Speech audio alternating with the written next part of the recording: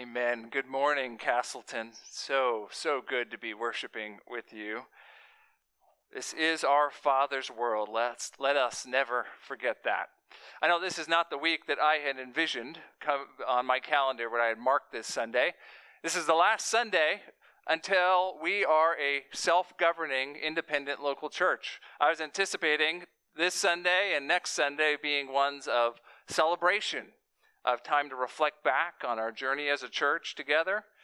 And I have to say, I'm glad that I'm still able to do some of that, and yet there is a sense of longing in my heart. I really wish, I hope you do too, I wish we were able to gather together and enjoy this moment together. But even as we are unable to do that, the Lord has given us so many reasons to be encouraged. One of them was a little surprise I found. This morning when I came into church, it turned out some little church elves had done some work in our sanctuary. Let's see if we can get a look at the sanctuary that I came into. My surprise and shock. So many of you have sent in pictures, and it turns out in some way or the other you are here present in the sanctuary, at least your faces. And that's a great encouragement to this preacher. So thank you so much for considering your church. Thank you so much for your love for the body of Christ. I need to tell you a little bit about what's been going on in my own heart these last few weeks. Like many of you, I've been watching the news, and at times that news is frankly overwhelming. The coronavirus continues to march onward, and it's not clear when any of this will end. I got to a pretty low point, a point where I was discouraged, and I found myself needing to take my own advice, to shut off the news and go back to God's Word. I went back to Habakkuk 3, and I found such comfort in the faith in the midst of adversity that I found in the words of this man in the depths of suffering, that he actually found joy and strength in the midst of sorrow. And I thought, for our church, we could use this exhortation from God's Word. So for the next couple weeks, we're going to spend time in Habakkuk. We're going to do so to find, yes, that same sort of comfort I found in this book. And yet there's something else that I've noticed God is doing amongst us. I haven't been able to go house to house and have meetings in person with people, but I have been able to do quite a bit of phone calling and video conferencing. And I've noticed a theme emerging, a thread running through the tapestry that is College Park Castleton. It's that as the Lord has us moving through this season of trial and even suffering, He is opening doors into people's hearts in ways He has never done in our history together. I was overwhelmed at one point this last week. Over a 24-hour period, I heard over a half a dozen examples of a very unlikely scenarios where God gave opportunity for you to bear witness to your faith in Jesus. Different circumstances in each one. A neighbor, a client, a doctor, a prodigal child, and yet in each one of them you were boldly sharing your hope in Jesus. Now, let me just exhort you as a congregation, as you have opportunity to do that during this season, don't hide that. Share that with your church body. We need to be encouraged together. Share the ways that God is showing His grace to you and the way He's working His grace through you to others. But I think the book of Habakkuk is especially helpful for us as we are in this season where the Great Commission is not canceled. Now, in fact, we have an opportunity like never before to reach a group of people more aware than ever that their life is not in their own control. The book of Habakkuk answers one of the first objections that often comes up as you start talking to people about your faith in God. The question of, how can you believe in a God that is good? How can you believe in a God that's in control when all of this is happening right now? For these reasons, I want us to turn our attention to this short yet powerful book to find strength in the midst of suffering. Strength that only comes for those who have faith in God. Turn with me to Habakkuk chapter 1. Chapter 1. We will read verses 1 through 12 this morning. Habakkuk chapter 1, verses 1 through 11. 1 through 11. And if you're watching this stream and you don't own a Bible, if you would let us know about that, you could shoot us an email or click one of the buttons on the page where you're seeing this stream. We would love to send you one. We have no firmer conviction. If you want to get answers from God, the way to do that is to hear from God himself through his word, through the Bible. Habakkuk chapter 1. And if you're at home, if you pulled out your scripture, why don't you stand with me as I read this? Habakkuk 1, verses 1 through 11. The oracle that Habakkuk the prophet saw. O Lord, how long shall I cry for help, and you will not hear? Or cry to you violence, and you will not save? Why do you make me see iniquity? And why do you idly look at wrong? Destruction and violence are before me. Strife and contention arise. So the law is paralyzed, and justice never goes forth. For the wicked surround the righteous, so justice goes forth, perverted. Look among the nations and see. Wonder and be astounded. For I am doing a work in your days that you would not believe if told. For behold, I am raising up the Chaldeans, that bitter and hasty nation, who march through the breadth of the earth to seize dwellings not their own. They are dreaded and fearsome. Their justice and dignity go forth from themselves. Their horses are swifter than leopards, more fierce than evening wolves. Their horsemen press proudly on. Their horsemen come from afar. They fly like an eagle, swift to devour. They all come for violence. All their faces forward. They gather captives like sand. At kings they scoff, and at rulers they laugh. They laugh at every fortress, for they pile up earth and take it. Then they sweep by like the wind and go on. Guilty men whose own might is their God. This is the word of the Lord. Thanks be to God. You may be seated. Let's begin with a brief word of prayer. Father, even as you gave this word to Habakkuk so long ago, now 2,600 years later, we need this word ourselves. Would you meet us in the midst of our questions? Would you grant us, yes, the answers you have revealed? But more than that, Father, would you grant us faith? Faith even though we don't understand everything. Faith to trust you. And faith to find strength in the midst of our suffering. Would you work this in our hearts this morning, we pray, in the mighty name of Jesus. Amen. I grew up in a pretty boring neighborhood, that is by South Florida standards. When you don't live far from Miami, Florida, where there are regularly all sorts of crazy headlines, when you have a neighborhood where no one gets arrested very often, there's no murders, there's no drug deals, you think that's a pretty boring neighborhood. That is except for one particular morning. One morning our neighborhood, sleepy as it was, woke up to discover a hole in the living room that was not there the previous night. Now people scratched their heads. Wasn't immediately obvious who had caused this damage to this home, how there was suddenly a new doorway into this family's life, if you will. After a little bit of digging, though, it turned out that around the block, there was a car sitting in a closed garage with a smashed up front. With a little more digging, the mystery unfolded. It turned out a very young child in the middle of the night had fished around and found his parents' keys, had managed to get into the car, open the garage, turn on the car, and go out for a joyride without anyone knowing. He had driven around the block, and somewhere along the way, he lost control and went straight into his neighbor's living room. At that point, he had the presence of mind to put the car in reverse, pull back out, go back to his garage, close the garage door, and go back to sleep. It wasn't until his dad got up to go to work that the whole thing unraveled on him. Well, in that situation, that child certainly got a lot of laughs. He got grounded for a long time. And yet you don't hold a child out on a joyride responsible for their actions the way you would an adult, do you? That child, as much as they got a good scolding from their parents, ultimately, people understand kids should not be driving cars.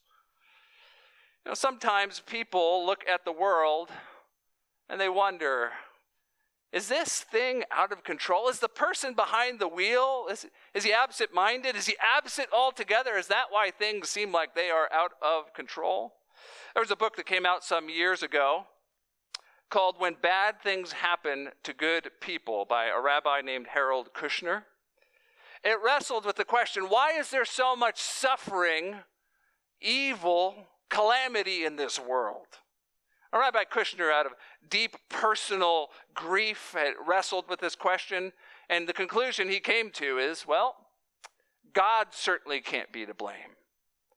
God certainly can't be to blame because God's really not in control. This is what he said. He said, I no longer hold God responsible for illnesses, accidents, and natural disasters because I realize that I gain little and I lose so much when I blame God for those things.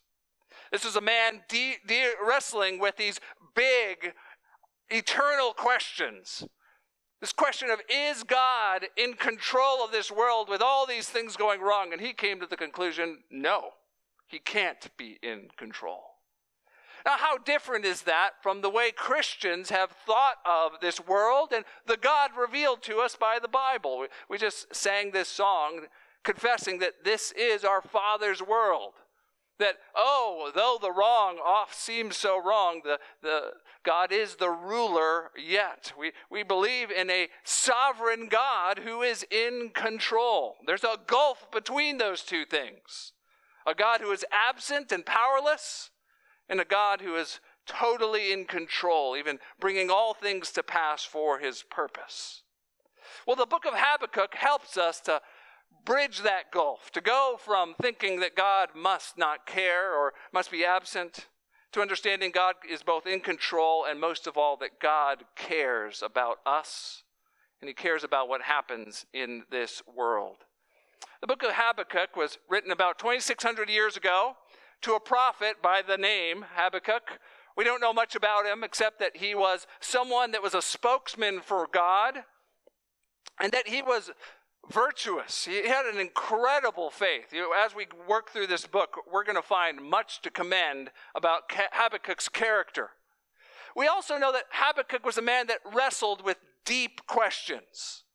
He has deep pain, even anguish at his circumstances, and he brings those pains to God, and even has the incredible backbone to question God. The book itself is really built around, the first two chapters, a back and forth between Habakkuk and God. Habakkuk, as you will, gets to ask God questions and then receive answers back from God. He asks two questions and he receives two answers in those first two chapters. And that's what we'll mainly be looking at this morning. Then in chapter 3, Habakkuk, after he has learned something of the God that he serves, Habakkuk has a hymn of worship, a worship for God's sovereignty and his goodness. And next week we'll look at that as we wrestle with who God is and how we can even find joy and strength in our suffering. But this morning we're going to look at that Q&A that Habakkuk has with God. And as so we do, we're going to discover something about the questions that all of us must wrestle with sooner or later. Unavoidable questions that suffering raises, and the answers that God provides for us, and how he intends to respond to those answers in faith. We'll see that in 3 sections this morning. We're going to skip through the passage a little more than usual because of its length. First, we're going to look at the unavoidable questions that suffering brings. The unavoidable questions that suffering brings. We'll see that in chapter 1. Verses 2 through 4. Second, we'll see the unsatisfying answers that we receive about suffering. The unsatisfying answers we receive about suffering. We'll see that in God's responses to Habakkuk, 1:5 all the way through the end of chapter 2. And then finally, we'll see what God wants from us.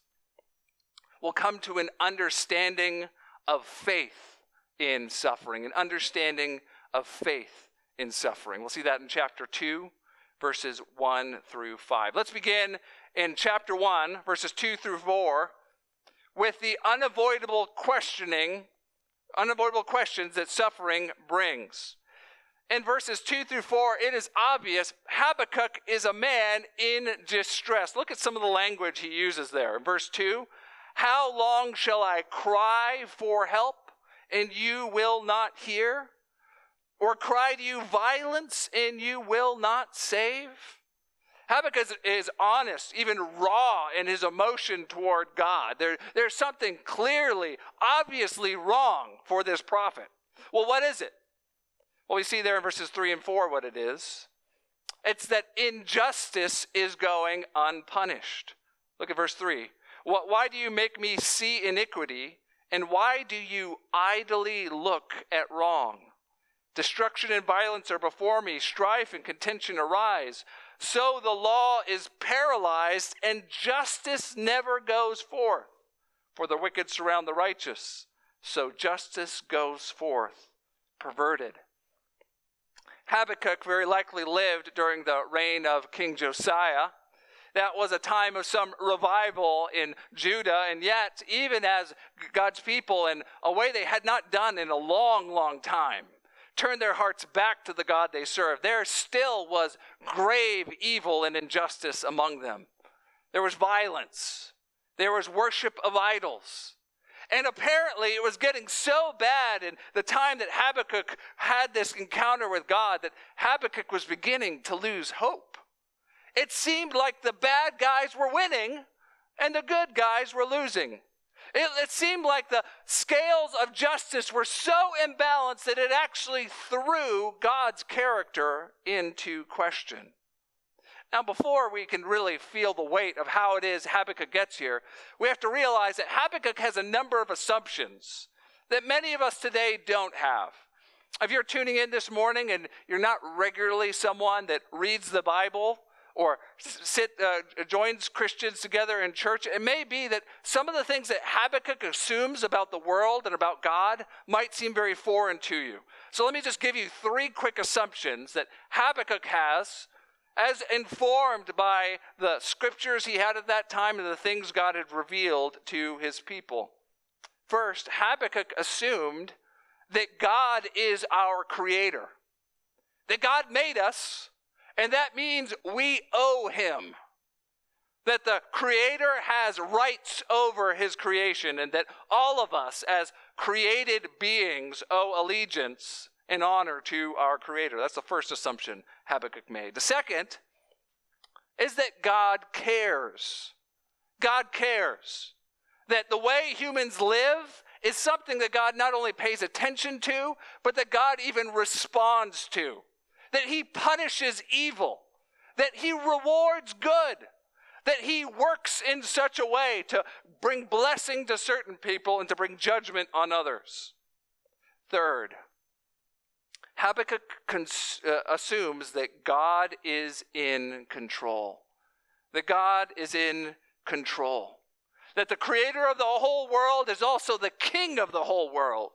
That nations rise and nations fall. That people find great fortune and people find their fortunes dashed, all because of the God he serves. His strength is unmatched, and no one can thwart his purposes in the world. You see, with these 3 assumptions, you can start to feel why Habakkuk has this sort of anguish in his heart. If God made us, if God cares about us, and if God is in control over the world we live in and everything that happens, then why is so much going wrong?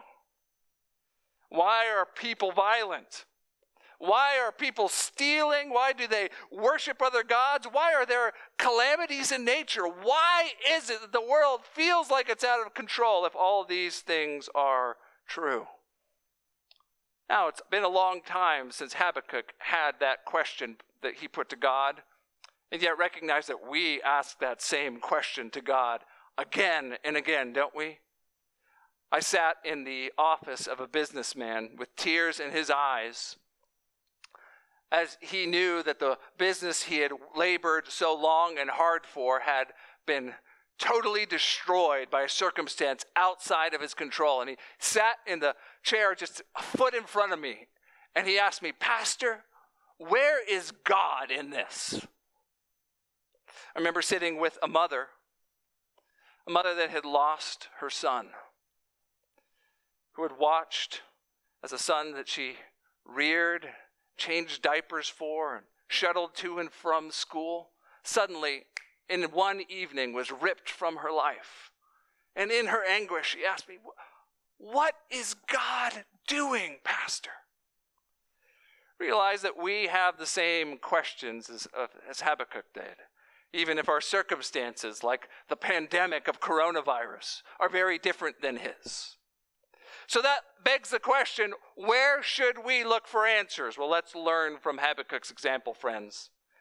We have to see not only the unavoidable questions that suffering brings, we also have to look at, yes, the unsatisfying answers that we are provided.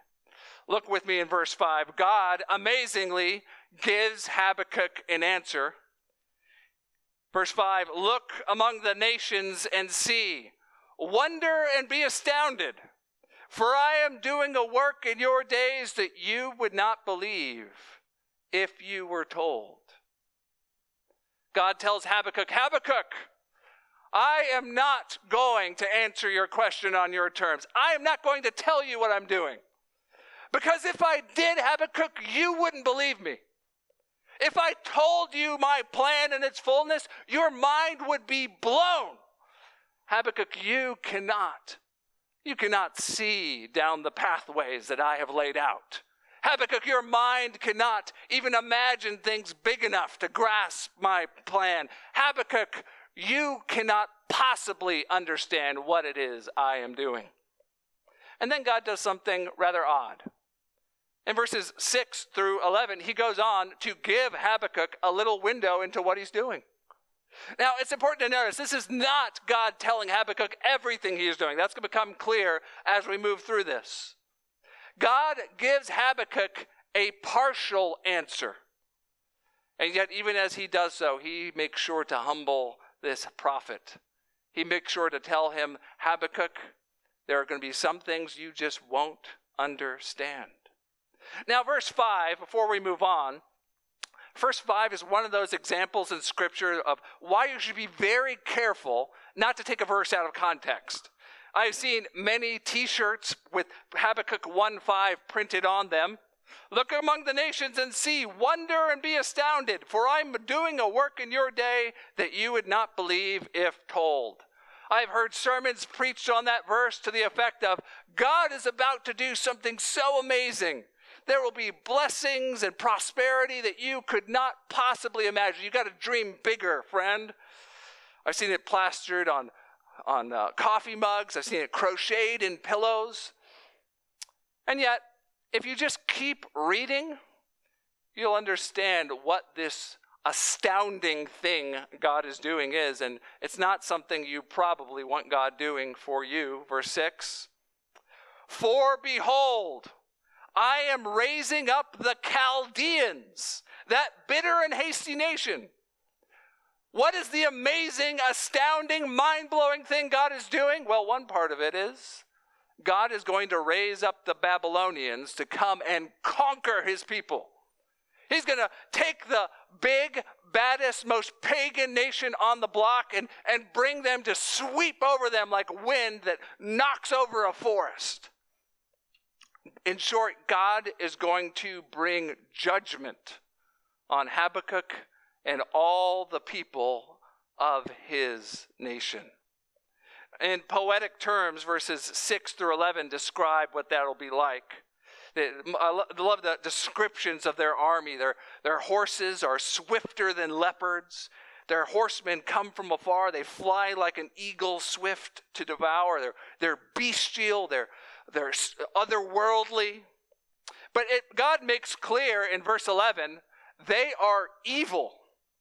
They sweep by like the wind and go on. Guilty men whose own might is their God.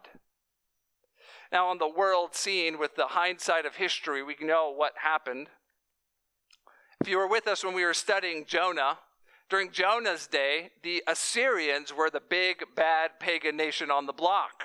Nineveh was one of the hubs of their violence and power. But by the time we get to Habakkuk's day, things have changed dramatically. Now Assyria is on the decline and a new empire is on the rise, the empire of Babylon, the Chaldeans. They would end up knocking Assyria off of their pedestal and claiming it for their own. And just as Assyria came and took the northern Israel tribes off into exile, Babylon would do the same to the southern tribe of Judah. Here God is pulling back his veil of providence just enough for Habakkuk to get a peek. And what Habakkuk sees coming is war, pillage, violence, murder, death, and deprivation. He sees suffering coming that will outweigh all the injustice in his day and some. And frankly, Habakkuk can't imagine how that could be God's plan. You see that response in Habakkuk's second question to God. That's in verses 12 through 17. Habakkuk essentially tells God exactly what God predicted would happen. He says, God, I can't believe you would do that. And then he explains why. Verse 12, are you not from everlasting, O Lord my God, my Holy One? We shall not die. O Lord, you have ordained them as judgment, and you, O Rock, has established them for reproof. You who are purer eyes than to see evil and cannot look at wrong, why do you idly look at traitors and remain silent when the wicked swallow up the man more righteous than he? Habakkuk's second complaint to God is, God, wait a second. How can you take a nation that's worse than we are and use this more evil nation to come and punish us for our evil? That just doesn't seem to make sense. God, aren't you holy? Aren't your eyes too pure to even look on sin? How is it that you could possibly do this, God? Habakkuk thinks this will go on forever. There's this image of this ongoing action of a fisherman pulling up fish. Only in this case, they are people being pulled up for the slaughter. Habakkuk says, how can you do this, God? And in chapter 2, verse 1, we see Habakkuk realizes only God can answer this question. I will take my stand at my watchpost and station myself on the tower and look out to see what he will say to me and what I will answer concerning my complaint. Habakkuk realized that God's plan didn't make sense by his standards, and so he asked God yet again. And God answers again. Now, we don't have time to look at this section in full, but from 2:2 all the way to the end of chapter 2, God answers Habakkuk. And he tells him, yes, Habakkuk, this is what's going to happen, but don't worry. After this evil pagan nation comes and conquers you, I'm going to turn around and conquer them. There's a series of woes that are pronounced against the Babylonians, 5 of them in total. I'll just read for you the first one in verse 6. Woe to him who heaps up what is not his own. For how long? And he loads himself with pledges. Will not your debtors suddenly arise, and those who awake who will make you tremble? Then you will be spoil for them. Because you have plundered many nations, all the remnant of the people shall plunder you. For the blood of man and violence to the earth, to cities, and all who dwell in them. God tells Habakkuk, yes, Habakkuk, you're right. The Babylonians are evil, and what they are doing deserves punishment. And after they are done being my instrument to punish you, I'm going to turn around and I'm going to punish them. Justice will be done. There will be no account left unsettled when I am finished, Habakkuk. All the ledgers will be reconciled. So you don't need to worry. I've got this under control. Now, friends, you have to realize, I don't think that this would be all that great a comfort to Habakkuk. Because he, like so many of us, bring assumptions to our conversations with God when we question him. We assume we ourselves aren't that bad, that our sins aren't in need of that much correction. We assume that God owes us comfort. And we assume even more than that, more often than not, we assume God owes us that comfort right now. And yet, in a sense, God does give Habakkuk a perfectly valid, logical response, a perfectly good answer to his question. God is not being unjust. No, he is going to work for his own glory by punishing evildoers, perfectly in line with his character. And even in the midst of this, God gives Habakkuk a little glimpse that this will be for the good, of not just for Judah, but for the whole world.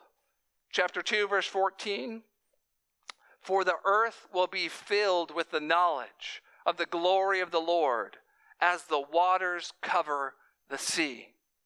However mysterious God's workings are, however confounding they may be to our conscience, at the end of the day, God tells Habakkuk the result will be so much glory washing across the world that the whole world will be covered with it, like a flood washing over the face of the earth. There was a poet by the name of William Cowper who suffered greatly in his own life. He dealt with both physical and emotional and spiritual depression of different sorts. And yet in the midst of his suffering, it's amazing, he wrote some of the most profound, true words about how a Christian can find hope in God. In one of his most famous hymns, God Works in Mysterious Ways, he wrote these lines. He said, God moves in a mysterious way, his wonders to perform. He plants his footsteps in the sea and rides upon the storm. Deep in unfathomable minds of never-failing skill, he fashions up his bright designs and works his sovereign will. You see, friend, you come to God with your question, and you should. Come to God with your question of what is he doing in the world right now? And at the very least, God's answer to you will be, you're going to have to trust me. You wouldn't understand what I'm doing even if I told you the breadth of it, because I work in such a way, and I work at such high of a level that your mind and your heart cannot fully grasp what it is I am doing. Now, maybe you're tuning in this morning and you don't know or would not call yourself a Christian. I wonder if you've ever thought of this question: what happens after you die? What will God use to measure your life? If he really is your creator, if he really cares, if he's really in control, there has to be some sort of measuring stick he will use when you meet him one day, friend. What will that be? Have you ever thought about what the Bible says about judgment? That God works all things together for his own glory, and that includes punishing those who live in ways rebellious against him, the King of us all. Friend, maybe you haven't spent much time thinking about the fact that you will one day die. But right now, it's impossible to ignore that reality, isn't it? With the coronavirus sweeping through our community, none of us knows what tomorrow brings. And maybe for the first time, you're wrestling with the biggest questions of all. What comes next after I die? Friend, if that's you this morning, please understand why we Christians find so much hope even in the midst of suffering. It's because we believe that the God that will one day judge us has worked in a mysterious way to make it so that we cannot be his enemies anymore, but actually to be his friends. We call that the good news of the gospel. That God, in a mystery that no one saw coming, sent his own Son into this world. That Son who, though he was perfectly sinless in his own life, he gave his life up as a sacrifice, absorbing the very punishment that all of us deserve. That you can know today that if you were to die when you met God, he would not be angry with you. If you would just throw yourself at the feet of Jesus, if you just ask him to forgive you of your sins, that you would find all the forgiveness, all the grace, everything you could possibly need. Now, if you don't know how to do that, I encourage you, find a Christian friend that you can have a phone call with this week. Or if you don't have a Christian friend you can talk to, push one of the buttons on that landing page where you're streaming this from. I would love to have a phone call with you myself. Now, I recognize that just saying that we won't understand what God is doing is unsatisfying. But that's kind of the point. God does not owe us answers. And even though so often we want to know every detail, we are only responsible for the things God has revealed to us. And that brings us to the third and final point this morning. We have to have an understanding of the faith to be found in suffering, an understanding of the faith to be found in suffering. I want to briefly turn your attention to that section in between Habakkuk's second question and God's second answer. God reveals to Habakkuk what it is he wants from us when we have all our confusion and our questions. And what he wants from us, friends, is humility and trust. Look in verse 3. God reveals something to Habakkuk. For still the vision awaits its appointed time. It hastens to the end. It will not lie. If it seems slow, wait for it. It will surely come. It will not delay. God reveals something, and in revealing already, Habakkuk is humbled. Because when God reveals, it implies we don't know something. We need God to show it to us. What is it that we're called to? Verse 4. Behold, his soul is puffed up. It is not upright within him, but the righteous shall live by his faith. There's a contrast that God puts before Habakkuk. Two ways you can respond to this suffering and what I am telling you. Either you can be like that pagan, evil nation. You can be prideful and assume you know everything, that you are your own master. At which case, when suffering comes, it will be your undoing. Or you can trust God. And strangely, in the midst of your suffering, you can find strength. The word used there is faith. The righteous shall live by his faith. That the way you will endure the pain that is coming and stay faithful, the way you will do that is by trusting me. You see, friends, God does not require of us to have perfect knowledge. He doesn't require for us to understand everything that he does.